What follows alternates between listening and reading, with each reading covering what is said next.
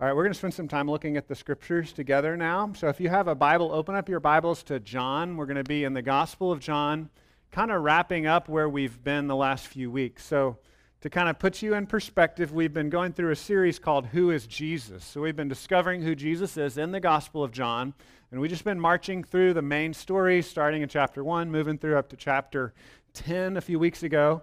And then because of the Easter holiday, we fast-forwarded. So the last 3 weeks, including today, we jumped to the end of the story, right? Because that's what we celebrate.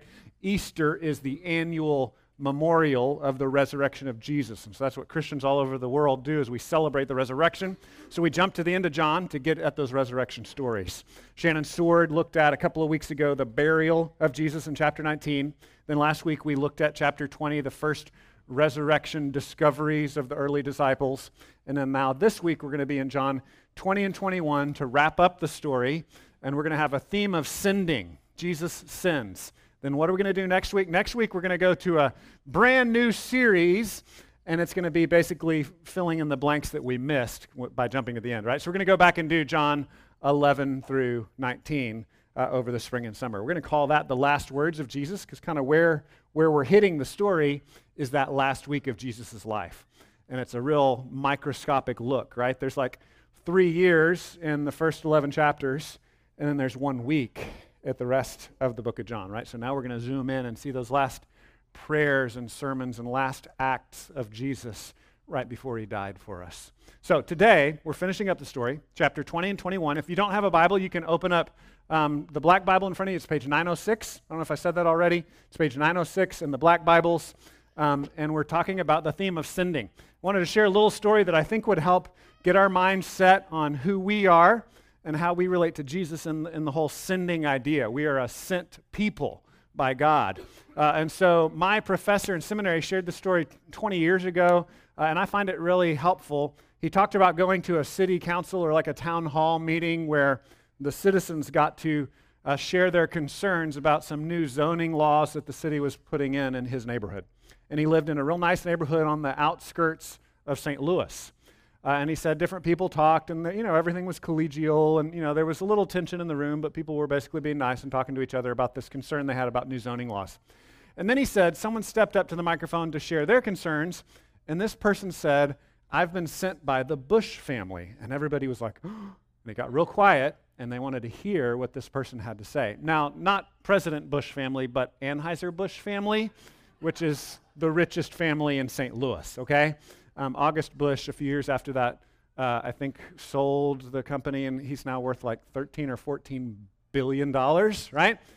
So we're talking billionaires. So people, didn't think, oh, I need to pay attention to him because he's my king. I don't need to pay attention to him because he's my leader. They just wanted to know, probably for their own selfish ends, because when you have a billionaire in your neighborhood, you're going to want to know what he thinks, right? He has influence, and maybe that influence can be a blessing to you. But what I really want you to zero in on here is the fact that it wasn't Mr. Bush that was speaking. Who was it? It was his representative. And when he stood up and said, "I'm here," let's say his name was Frank Jones. "I'm Frank Jones, and I'm here to speak on behalf of the Bush family," people weren't listening to Frank Jones because of his resume. They were listening to him not because of where he was born or who he was or even what he looked like. They were listening to him because he was sent by the Bush family. And that's who we are as God's people. We're sent by him, and it has nothing to do with us in and of ourselves, right? As God said to the people Israel in Deuteronomy, he says, "I've chosen you and I'm using you not because you're awesome, but because you're puny. And in your puniness, the world is going to see my glory as I work through you despite your puniness." God's going to send you in the same way. So if you're big and powerful and awesome, I'm sorry, but God likes to use the puny and the weak, and he sends us into the world to carry the treasure of the good news of the gospel, the goodness of who God is, to share that message of hope that we have. And it's a desperate situation. The Gospel of John makes clear that we live in a world where people are running from God and hiding from God, a world in which without Jesus, people are under condemnation. People are under death. Some of the words that's used is judgment, condemnation, death. Last week we looked at the theme of darkness. John doesn't use this description of this thing we call hell, but when you back up and look at the rest of the Bible, that's what that is. That category is called hell. People are so glorious and so amazing, being made in the image of God. We're so amazing that we live on forever. And so what hell is it's a forever of condemnation and darkness and death and disintegration, perishing, John says in John chapter 3. Or we can live on forever with life and light and goodness. So we have this message of hope in Jesus. Like in Jesus, you can know life. You can know resurrection. And that's what we are to share with the world. So the stories we're going to see today is Jesus saying to his apostles, I'm sending you. And I don't want you to get mixed up here because Jesus does send the apostles, the 12/11, he sends them, right, in a unique way. You and I are not apostles, just to be clear, in case you were confused about that. We're not apostles, but we're still sent ones, right? Some people make the distinction of like big A, little a, right? We're still to be Jesus' representatives in the world. This is clarified by Paul, who says we are the hands and feet of Jesus. We're the body of Christ. Talks in other places about how the church is built on the foundation of the apostles and the prophets, right? So we can distinguish the apostles are different than us, but we're a part of this same organization of being God's people that are sent into the world to represent God and to bring his hope and his love. Does that make sense? Okay, let's look at the text. And there's going to be a kind of introduction story of Jesus' appearance where he's like, I'm sending you. And then there's going to be several other stories that will illustrate this sending, okay? So I'm going to start with the introduction story. We're going to read in verse 19. So chapter 20, verse 19, we'll get the first story that introduces the big idea. On the evening of that day, the first day of the week, the doors being locked where the disciples were for fear of the Jews, Jesus came and stood among them and said to them, Peace be with you. When he had said this, he showed them his hands and his side. Then the disciples were glad when they saw the Lord. Jesus said to them again, Peace be with you, as the Father has sent me, even so I am sending you. And when he had said this, he breathed on them and said to them, Receive the Holy Spirit. If you forgive the sins of any, they are forgiven. If you withhold forgiveness from any, it is withheld. Now that final verse, I'm going to explain that just a little bit. The way we understand that is that the power of forgiveness is in the message of the cross. So when Jesus is sending the apostles, he's breathing on them. He's saying, receive the Holy Spirit. You've got this message of forgiveness. You're going to go in my name. You're going to share this message, right? He's not saying, because you wear a special badge, you get to forgive people and unforgive people, right? What he's saying is you're carrying the message, right? And we understand that by looking at the rest of Scripture. So some churches, don't get me wrong, some brands of Christianity would look at this and say, oh, only they can forgive sin. Only this special priestly class, apostles, pastors, maybe, certain people with certain titles. That's not what Jesus is saying here. He's saying, you have this message of forgiveness. Go and share it. Their authority is vested in the message, in the gospel. The gospel is the power. So that Romans 1:16 says it this way, the power is in the gospel itself. I believe there's power, Paul says, in Romans 16, in the gospel message itself. That's the power of God for salvation, for every man. So the power's not in Paul, the power's in the gospel. The power's not in these apostles, the power is in the gospel. That's where we find forgiveness. That's where we find hope. So Jesus is saying, go, take this message. You're going to need to receive the Holy Spirit. This is really hammered home then in the story of Pentecost. Y'all know the story of Pentecost in the book of Acts? That's when it all kind of comes together. Here, he's just kind of previewing it, right? He breathes on them, and he's like, you're going to need the Holy Spirit. Receive the Holy Spirit. You're going to need to depend on the Holy Spirit. And then in Pentecost, they're waiting around, and right, everything blows up. The Holy Spirit comes. All these people begin to believe the message, to be saved, to find forgiveness in Christ. So let me pray for us and ask God to help us. As I said, we're going to then look at some of the more stories that finish up this book that illustrate this whole sending concept. Let's pray. God, thank you for your word. We thank you that you sent these apostles, and these apostles shared the message with those that heard and received the message, and then they shared the message with others that heard and received, and here we are today, Lord, still hearing and praising you for this good news that we have life in Christ. We see that you love us, that we're not abandoned. You've taken our sins upon yourself, and you've given us resurrection life. Lord, help us to run with it. We pray in Jesus' name. Amen. So as I said, this first appearance kind of gives the setup, right? I'm sending you. He says this a lot in John 17, which we're going to go back and kind of finish the rest of John in order. We'll get to John 17 as well. He talks about this, how Jesus is sending the apostles the same way the Father sent Jesus into the world.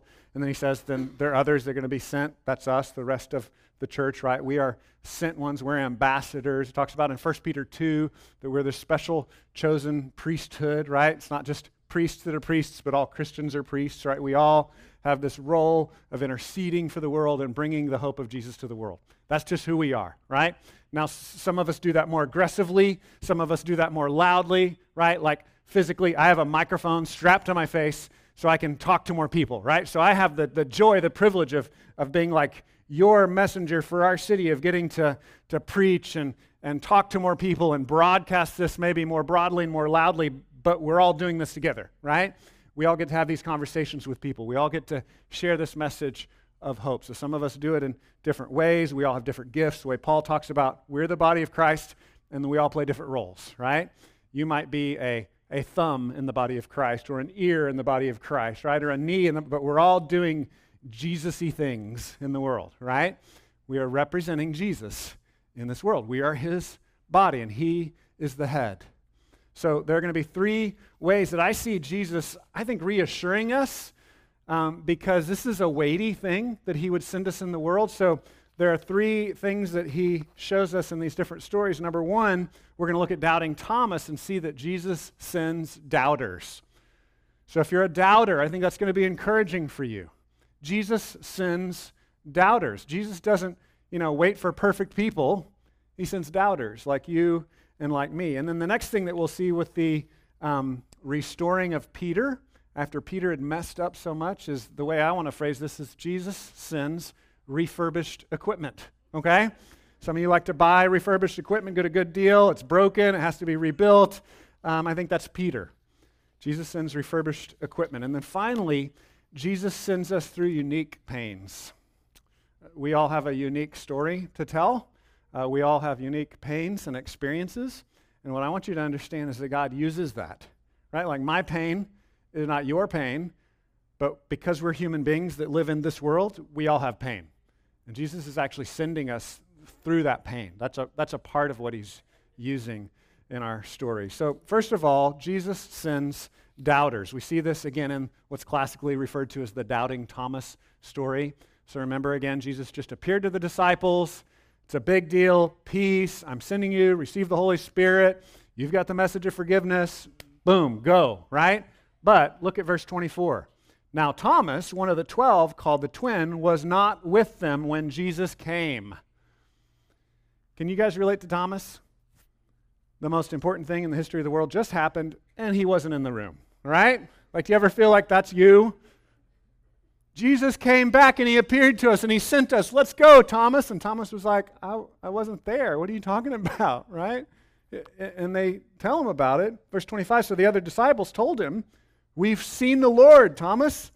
But he said to them, unless I see in his hands the mark of the nails, and place my finger into the mark of the nails, and place my hand into his side, I will never believe.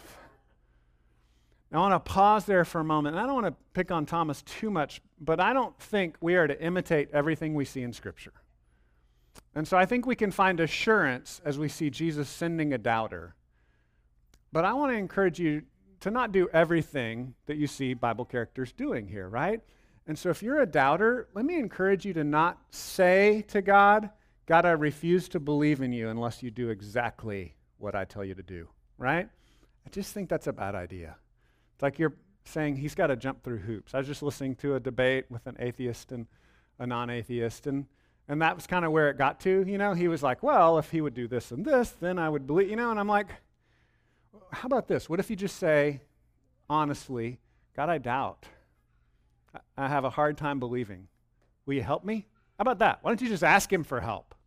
I just want to encourage you to take those next steps, and I believe he'll meet you there. Now, here's the cool thing. Thomas, I believe, went too far. The text doesn't really tell us. I think he went too far. I wouldn't recommend saying, I absolutely will not believe unless I touch this and touch that and see this and see that. But what does Jesus do? He meets him there. He meets him there in that doubt, right? So on the one hand, I'm saying, don't go that far, but you know what? Jesus meets him there. Jesus is gracious to him in his doubt and in his confusion. Look at his response here.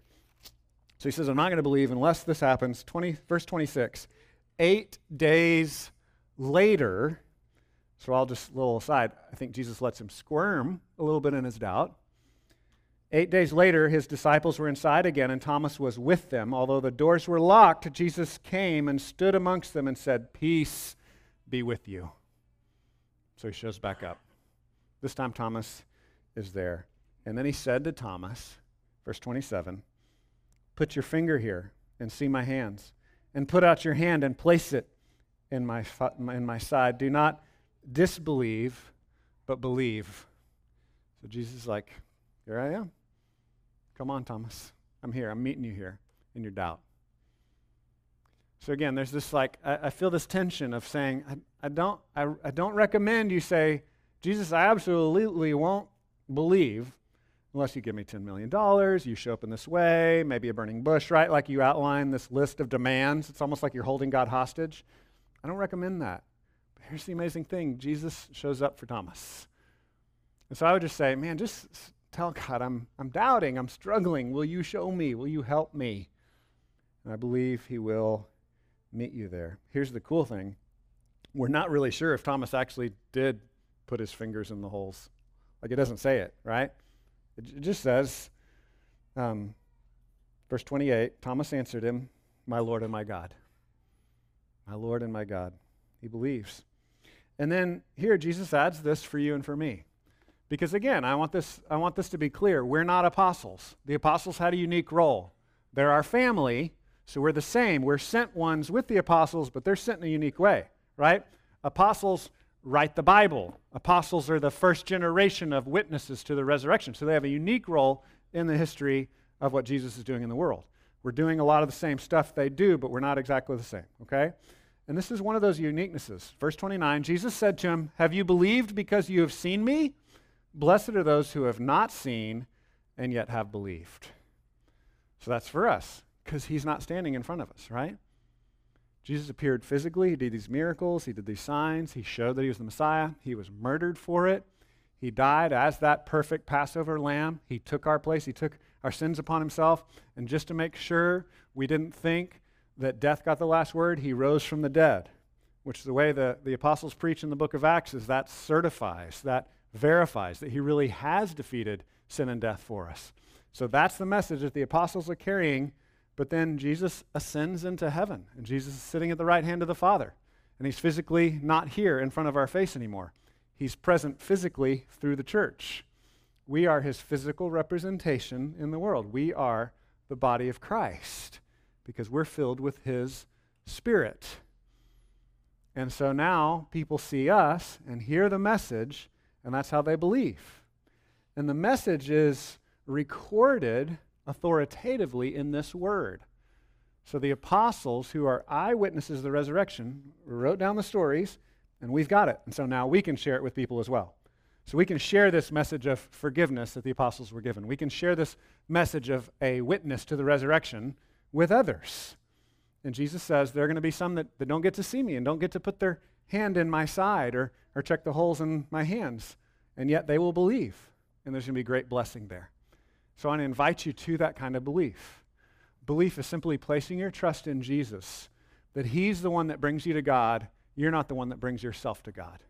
That you're not climbing the stairway of heaven yourself, but he is the stairway that comes down to you. And he invites you to believe, to trust in him for yourself. And here he's saying there's going to be great blessing for you. That's what Jesus is promising. There's the blessing of life. Not everything being perfect, not everything going right, but having a restored relationship with God, knowing forgiveness, and having your life turned around. So now you begin to see yourself as someone who's loved by God, like the Apostle John, and you begin to see yourself as someone who's sent by God to bring this love and grace and encouragement to other people. So he reinforces this here in verse 30. Look at verse 30 and 31. Now Jesus did many other signs in the presence of the disciples, which are not written in this book. So what does that mean? There's a bunch of other stuff Jesus did. We don't have every single thing Jesus did written down. Verse 31, but these are written so that you may believe that Jesus is the Christ, the Son of God, and that by believing you may have life in his name. So here's another kind of tension that we walk. I think it's okay to ask questions. I've loved studying apologetics, dealing with like reasons to believe, understanding the manuscript evidence we have. I mean, just one little thing that's really cool about Christianity, we have more ancient Greek manuscripts and other language manuscripts of the original words of the apostles in Jesus than any other historical event, any other famous person, any other ancient poetry, right? Like Homer or Herodotus is history, like more than anything. We have an embarrassment of riches from a textual perspective. Evidence upon evidence upon evidence. We have piles and piles of historical and journalistic evidence. We talked about that a little bit last week, and that stuff's awesome. But don't do this like intellectual game where you just talk about the evidence and you don't actually read it, right? Because that's where the power is. Again, Romans 1:16, the power is in the gospel itself. The power is in the message. Don't miss the power of actually reading these stories. And so what's the next step you can take? If you're wrestling, if you're a doubter, Jesus can send you as you wrestle with the text itself. Read the stories. So again, don't hear me say what I'm not saying. I'm not saying don't ask any questions, just read the stories. I'm just saying don't not read the stories. Read the stories. Read the stories. Asking questions are great, right? Studying history is great. Studying archaeology is great. Studying the manuscript evidence is great. Do those things, but don't neglect the story. Why? Because he says these were written so you may believe. There's power in the actual word. Leslie Newbigin was a British missionary in India for, I think, about 40 years. And he's been really helpful in helping the Western church understand how to operate in a post-Christian era, right? Because we're arguably, we should say post-Christendom, right? In a post-Christendom society. In a society where now it's not necessarily good for business to be a Christian. It used to be good for business to be a Christian. Not so anymore, right? More and more, we're like the first century people where there's persecution. Again, by no means do we have it bad in America. We're pretty spoiled, but we're seeing more and more it's getting unpopular to follow Jesus. And he says it's really helpful to kind of think through what does it mean to actually be a missionary, right? Don't think of yourselves as Christians in Christendom. Think of yourselves as missionaries being sent to this place, to this city. And one of the things he talks about is when he was in India, he understood as a Westerner who'd been trained in Western thought that a lot of that was good and beautiful, and he enjoyed his Western heritage, the Enlightenment heritage, but he didn't have to convert people to Enlightenment thinking before they could believe the gospel. You know what he discovered? He could just tell people the story of Jesus. In a culture that didn't share all the assumptions he had, in a culture that didn't value logic and Enlightenment thinking and empirical evidence the same way his Western culture did, he could just share the story of Jesus. And there's power in these stories. So I encourage you to think about that. Again, we don't want to completely abandon our culture. I think there's a lot of good things in Western thought and logic and reason and kind of working out some of these things in a way that helps us to understand the history and the archaeology of it all. But read the stories. Read the stories. They were written so that you would know Jesus, that you would have life, that you would have belief. What's the next step for you in your journey of reading the stories, getting to know the stories? So Jesus sends doubters. He converts doubters. He sends doubters. He also sends the refurbished equipment. A lot of you have probably bought a refurbished phone or a refurbished computer, something like that that's, it was broken and now it's been fixed. Well, the Apostle Peter represents that in our life. And I think really universally, we're all broken, right? That's the gospel message. We're all broken without Jesus and we need him to refurbish us. But sometimes we see it more starkly.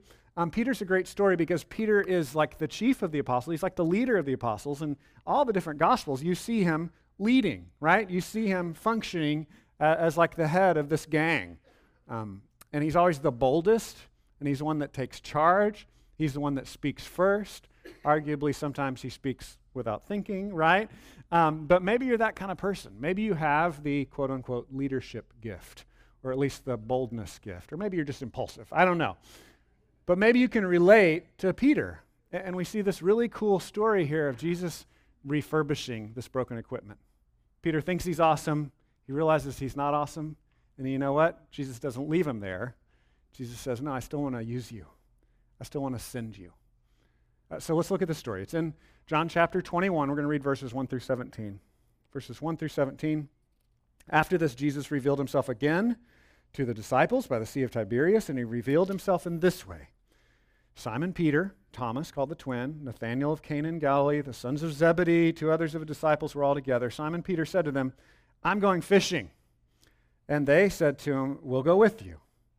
And so just think about this to kind of set it up. You don't want to make too much of these little details, but I think it's worth noting, right? Jesus had called them out of fishing to be his disciples. And now they're in this kind of place of confusion. They've seen the resurrected Lord. They know he won, but they're still kind of confused. Like, what do we do with our life now? Right? They're in this transition. A lot of us are like that, where we believe, yet we're still not sure what to do with our life, right? And so he goes back to what he knows. I think that's pretty normal. It's a default we have, and Jesus is going to have to call him back out of what he knows to send him on the task that Jesus has for him. So he goes back fishing. That's what he knows. Yet, look at this. They went out, got into the boat, but that night they caught nothing. Sometimes God in his grace will not allow you to be successful in certain situations. And I would say sometimes that's God redirecting us, right? We don't want to make too much of circumstances, but sometimes, I've seen that in my own life, sometimes that's God just nudging me in a different direction. Verse 4, just as day was breaking, Jesus stood on the shore, yet the disciples did not know that it was Jesus. Jesus said to them, children, do you have any fish? They answered him, no. I don't know exactly the tone that they had, but that's what I think it was like. No. He said to them, cast the net on the right side of the boat and you will find some. So they cast it. And now they were not able to haul it in because of the quantity of fish. That disciple whom Jesus loved, therefore said to Peter, you know, that's John. We talked about that last week. That disciple said to Peter, it's the Lord. When Simon Peter heard that it was the Lord, he put on his outer garment, for he was stripped for work, and threw himself into the sea. The other disciples came in the boat, dragging the net full of fish, for they were not far off from land, but about 100 yards off. When they got out on land, they saw a charcoal fire in place with fish laid out on it and bread. This is so cool. Jesus made breakfast for them. Isn't that awesome? I just love these pictures of Jesus like meeting people where they are, especially like this image because I love barbecue, right? So it's like just kind of meeting them right there on the shore. There's this charcoal fire going. He's got a spread out ready for them. That's a beautiful thing. The other thing that's kind of cool here is think back over your studies of the life of Jesus. When's the last time that Peter was hanging around a charcoal fire? It's when he was denying Jesus, right? He's like, I don't know the man. I don't know the man. I don't know the man. He starts cussing. I don't know the man. He denies him 3 times. A lot of research has shown that smell is connected to our memories and our emotions, right? I've read this a lot. I've studied a lot. It's ironic. I'm kind of a large-nosed man, but I don't smell very good, right? So this is not all that true in my life because I just don't smell things very vividly. But I've just heard this a lot. My wife, who smells things very clearly, right, has a strong sense of smell, said this. How many of you have experienced that in your own life, where a smell like reminds you? Yeah, just strong emotional link. And there's been a lot of research on this, something about the way human body is set up. They're like close or something. We could ask a real scientist about this. But there's some connection there. And so it's like Jesus is bringing him back to that same smell, to that same experience to restore and refurbish him, right? He's helping him walk back through this painful past. And so they're over the charcoal fire. They've got to spread out. Verse 10, Jesus said to them, bring some of the fish that you've just caught. So Simon Peter went aboard and hauled the net ashore full of large fish, 153 of them. And although there were so many, the net was not torn. All kinds of stuff has been written on all the symbolism of the 153. I really don't know. I just don't think it's that important to the story, okay? I joked about it in the early service, and I think people thought I was being disrespectful. I just flipped through the pages of my commentary that had like 10 pages on what this could mean. Why did they do that? Because it's like, we don't know, right? So there's 10 pages of ancient commentators saying, well, 153 could mean this, and it could mean that. Well, I think what he's saying is there were a lot of fish, okay? I think that's the big idea here. So sometimes when you're reading the Bible in a story sense, yes, there's symbolism. There's symbolism all through the scriptures. I just don't take it here to be that important. Here, I think the big idea is there were a lot of fish, right? It was miraculous, and their nets weren't torn. Their minds were kind of blown, right? So reinforcement that this really was Jesus, the same one who had done miraculous catches of fish with them in their past, right? So he's bringing them back to the beginning again. He's like, I'm that same Jesus, right, that called you to come and follow me, that told you in Matthew, I will make you fishers of men, right? I'll send you out to catch men instead of just catching fish. So that's where we are. In verse 12, Jesus said, come and have breakfast. Now, none of the disciples dared to ask him, who are you? Because they knew it was the Lord. Jesus came and took the bread and gave it to them, and so with the fish. This was now the third time that Jesus was revealed to the disciples after he was raised from the dead. And so Jesus is appearing to them again. He's restoring them, and this is what he says in verse 15. When they'd finished breakfast, Jesus said to Simon Peter, Simon, son of John, do you love me more than these? He said to him, yes, Lord, you know that I love you. He said to him, feed my lambs.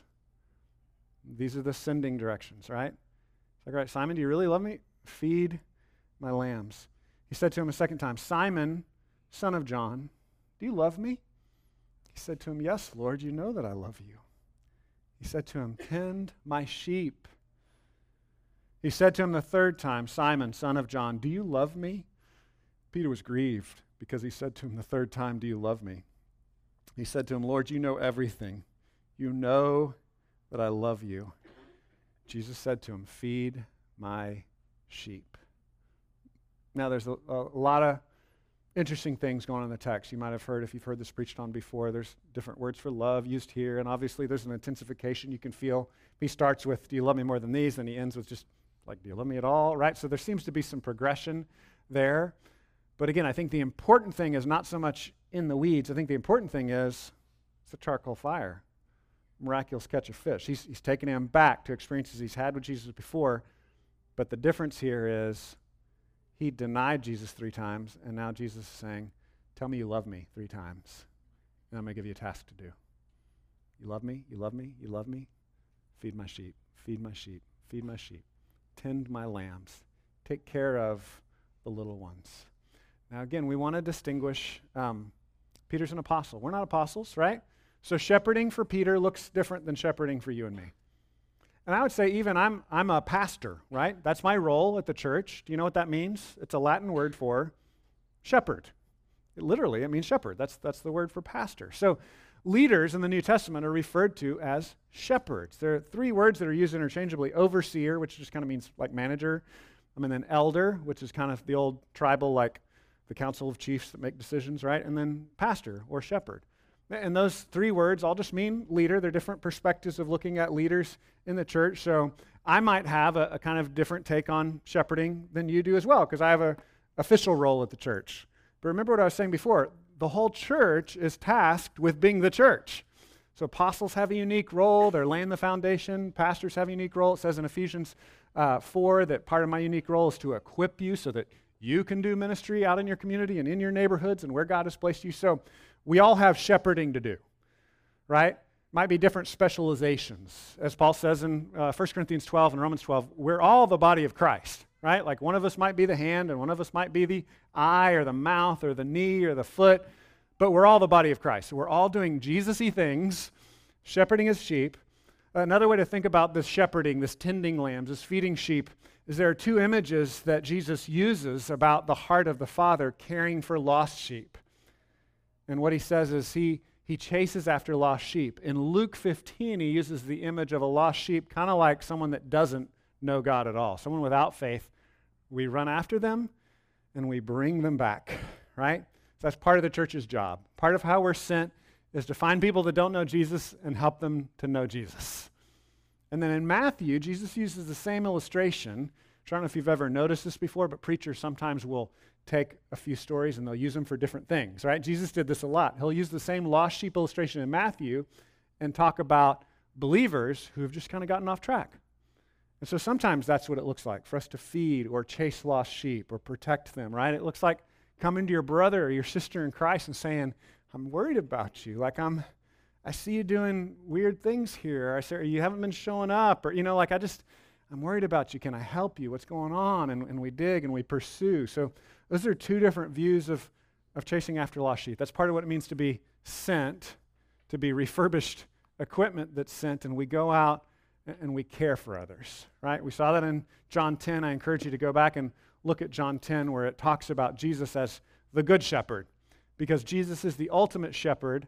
As he saves us and restores us, we get to be shepherds, right? We get to shepherd whatever little ones God has placed in our life. Now, some of you might be in a job where you have no one under your authority. You might not have kids, right? So it might be hard to think, who are the sheep I'm supposed to take care of? I would say again, we're a body, and we just take care of whoever God places around us.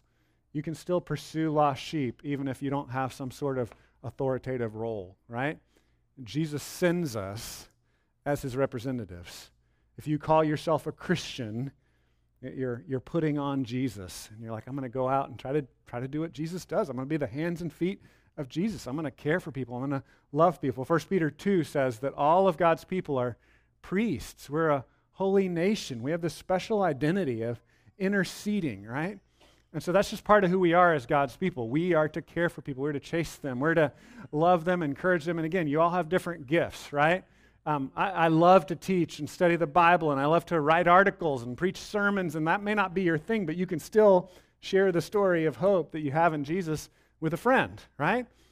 Doesn't mean you have to be a preacher or you're not sharing the message at all. We all can share the message in the circles that God has put us in, the message of hope that we have in Jesus. And so it's a beautiful picture here, and I also love the contrast of this image of feeding little lambs, and Jesus is giving these instructions to burly Peter, right? He's like the chief. He's the most impulsive, loud, outspoken, violent of the apostles, right? He's the one that when they came for Jesus, he cut the dude's ear off. Do y'all remember that story? He's intense. And I think this is perfect for us because I hear that some of you carry a sword around as well, right? Maybe not a sword, but Romans 13 says that soldiers and police have the power of the sword. Symbolically, you might drive tanks, right, or carry guns around, but soldiers, you are men of justice, warriors often. And Jesus is saying, I want to refurbish you, and I want to use you to feed lambs. Are you up for that? Are you up for caring for little ones? Jesus dignifies that as something strong and beautiful and awesome. I think a lot of times as men, we only want to do things that glorify us, but Jesus calls us to glorify him, right? We carry this treasure, again, as Paul says, in jars of clay, so that the treasure is clearly seen to be God and not us. So what are ways that you can find little ones, weak ones, outsiders, those who don't seem worthy, and you can encourage them. You can feed them spiritually. You can come alongside them. You can help them. I think that's what it means to be refurbished, to be sent back out. We're no longer the bold Peter whacking people's ear off with a sword anymore, but we're just serving in whatever way we can. What does that look like for you? If you do have kids, I really want to encourage you, dads. I think wives, I'm going to not pick on you because I think you generally do this better than the husbands, but husbands, I want to pick on you. If you have kids, dads, make sure you take your spiritual leadership seriously. Take it seriously. And we just know from basic biology that women are better at talking and reading than men are, okay? That's like a basic on a bell curve. That's just like a common thing. Women are verbally more gifted than men are.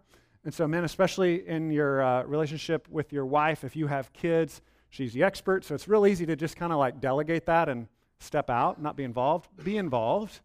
Go to your wife because she is the expert and say, hey, how can I be more involved? Help me to be more involved. And one of the just real basics, a tangible one I would say is just pray with your kids and for your kids and read the Bible to them. Get a good children's story Bible if you have little ones, right? Like the Big Picture Story Bible or the Jesus Story Bible, one of these kind of things. Our nursery and children's directors can recommend a lot of great resources. A book that we love that we read with our kids was called My ABC Bible Verses. That was a great book because it kind of helped kids to understand what it looks like to apply Scripture in like little kid ways, right? This is a really helpful one, my ABC Bible Verses. It's a book a lot of my friends are reading now that wasn't around when I had kids, right? Somehow they survived. But it's a great book called Theology. Any of y'all ever heard that one? Theology. It's like a play on the word theology, but it just kind of goes through and explains biblical truth and ways that kids can understand. It's a really good one as well. Our children's director, our nursery director, puts out take-home pages that helps you to talk about what they're learning in church and in Sunday school. Take advantage of those things. Those are tools for you to talk about these things with your kids. Okay, spend a lot of time there. I know a lot of you don't have kids. If you don't have kids, hey, we would love for you to read Bible stories to our kids as well. Okay, so come on.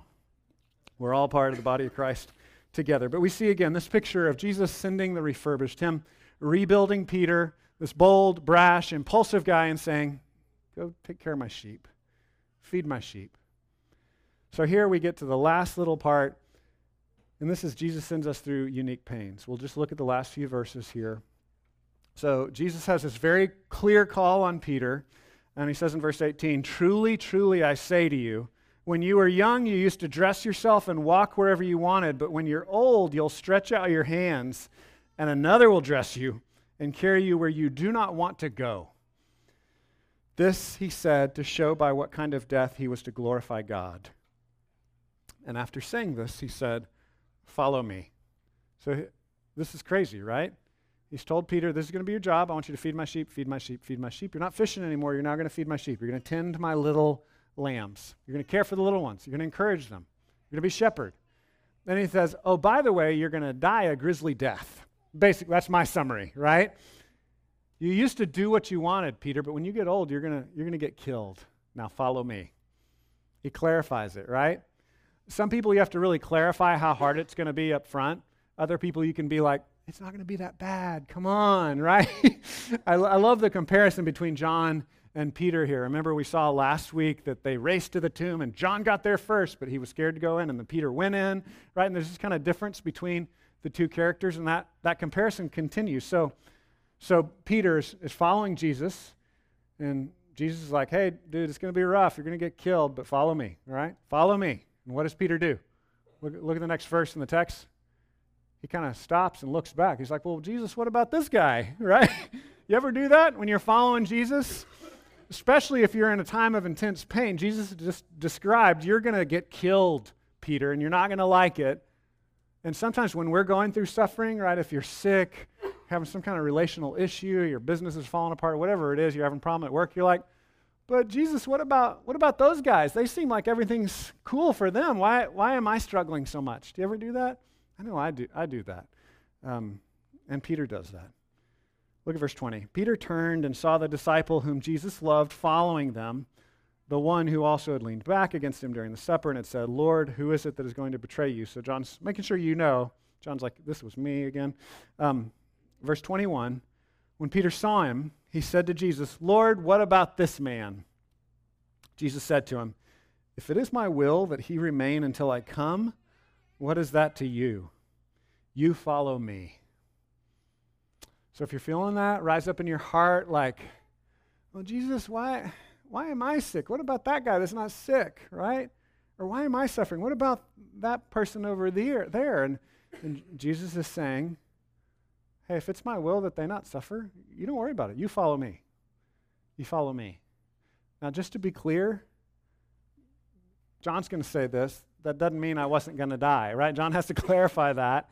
It was just a point that Jesus was making with Peter. It's the point of, you don't worry about him. You follow me. That's what he's saying. He's not saying, yeah, I'm going to give them all happy life and it's going to be easy, but I'm going to have you have a miserable life because I really don't like you very much. That's not what he's saying, right? He's saying your job is to follow me. Trust me. Trust me, it's going to be okay. To live in this world is to live in a world of pain. To follow Jesus in this world is to follow Jesus through pain. And you either believe that Jesus can turn that for his good or not. So do you believe Jesus can work through your pain and work through your struggle and use that and send you through those unique pains that you're going through for his purposes and for his glory? Headed towards the new heavens and the new earth where all things are going to be made right, where every tear will be wiped away. That's not now. It's not our best life now. It's our best life later. It's our burning up, spending our best life now for Jesus' glory. And then later we'll see him face to face, and it'll be more than we can ask or imagine. And that's where we're going. That's where we're headed. And so Jesus says, what if I leave him here until I come back? You don't worry about it. You follow me. Verse 24. Verse 23. So the saying spread abroad among the brothers that this disciple was not to die. Yet Jesus did not say to him that he was not to die. But if it is my will that he remain until I come, what is that to you? So the rumor actually spread around. From tradition, we understand that John actually was the disciple that lived longer than any other. We also understand, again, from tradition, we're not always sure about these things, that he was the youngest of the disciples. So that kind of makes sense. But John's, writing this maybe later than everybody else. We think it was the last gospel that was written. He's like, just to be clear, Jesus didn't say I wasn't going to die, right? I just kind of made it longer than everybody else. And then guess what happened? And then he died, right?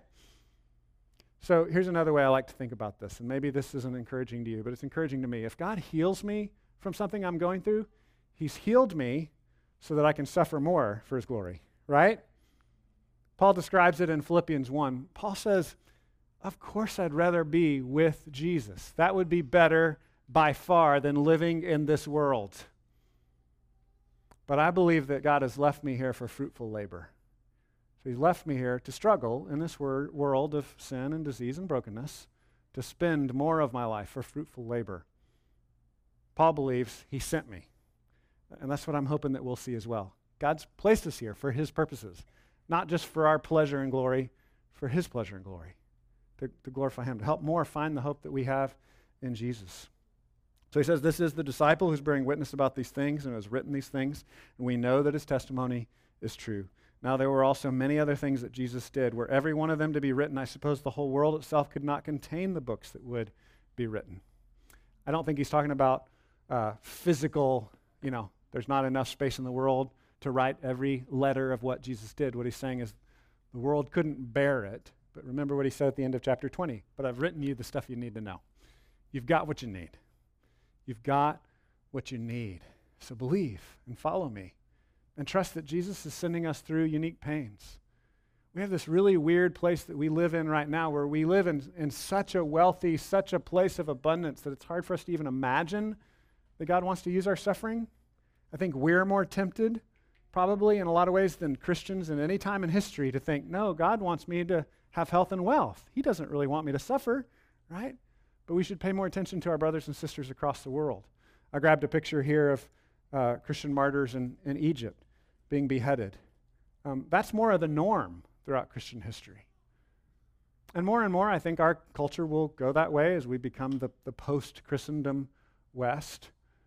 The idea is no matter what pain you're going through, Jesus says, follow me. Follow me. What does it take to have the confidence to just follow Jesus and trust him no matter what? Isaiah gives us a really good picture, and we'll finish with this picture in Isaiah. Isaiah 6 is a famous sending passage. I would recommend to you looking up R.C. Sproul. He's done a famous sermon on that. He's done it multiple times and written books on it and stuff. You can find it on YouTube and different places. But it's called The Holiness of God. And in Isaiah chapter 6, Isaiah is confronted with a vision of God. He sees God in all of his awesome, terrifying holiness, in his righteousness. And what's the natural response when you see the holiness of God? For Isaiah, and I think for all characters in the Bible, you're undone. Isaiah he falls apart. He's like, I'm unclean. I'm unrighteous. I'm unclean and my people are unclean. And how does God respond? In that moment of confession of Isaiah admitting that he's unclean and that he's undone, God meets him there. In the vision, it's an angel and a burning coal, but it's a vision in their way of understanding the temple system. It's a vision of atonement and sacrifice. And so God forgives his sin and cleanses him from his sin. Just like 1 John promises, right? If we confess our sins, he's faithful and just to cleanse us from all unrighteousness. And so Isaiah has that experience with God. And then God says, who will I send to tell people about me? That's when Isaiah says, here I am, send me, right? And so if you don't feel sent, I would say go back to who you believe God is? Do you understand God in all of his incredible holiness? And do you understand that this God who is holy has come after you in Jesus and sent his Son to forgive you, to cleanse you, to make you new? If you understand God in that way, then you will begin to be a sent one in your home, in your neighborhood, in your workplace. Let me pray for us. God, thank you that you love us and that you sent your Son for us. Help us to see that you are sending us. We all have different gifts. We have different skills. We do it in different ways, but you send us to represent you, to represent your justice, to represent your love. Help us to intercede on your behalf. Help us to represent you well, to be your people. We pray in Jesus' name. Amen.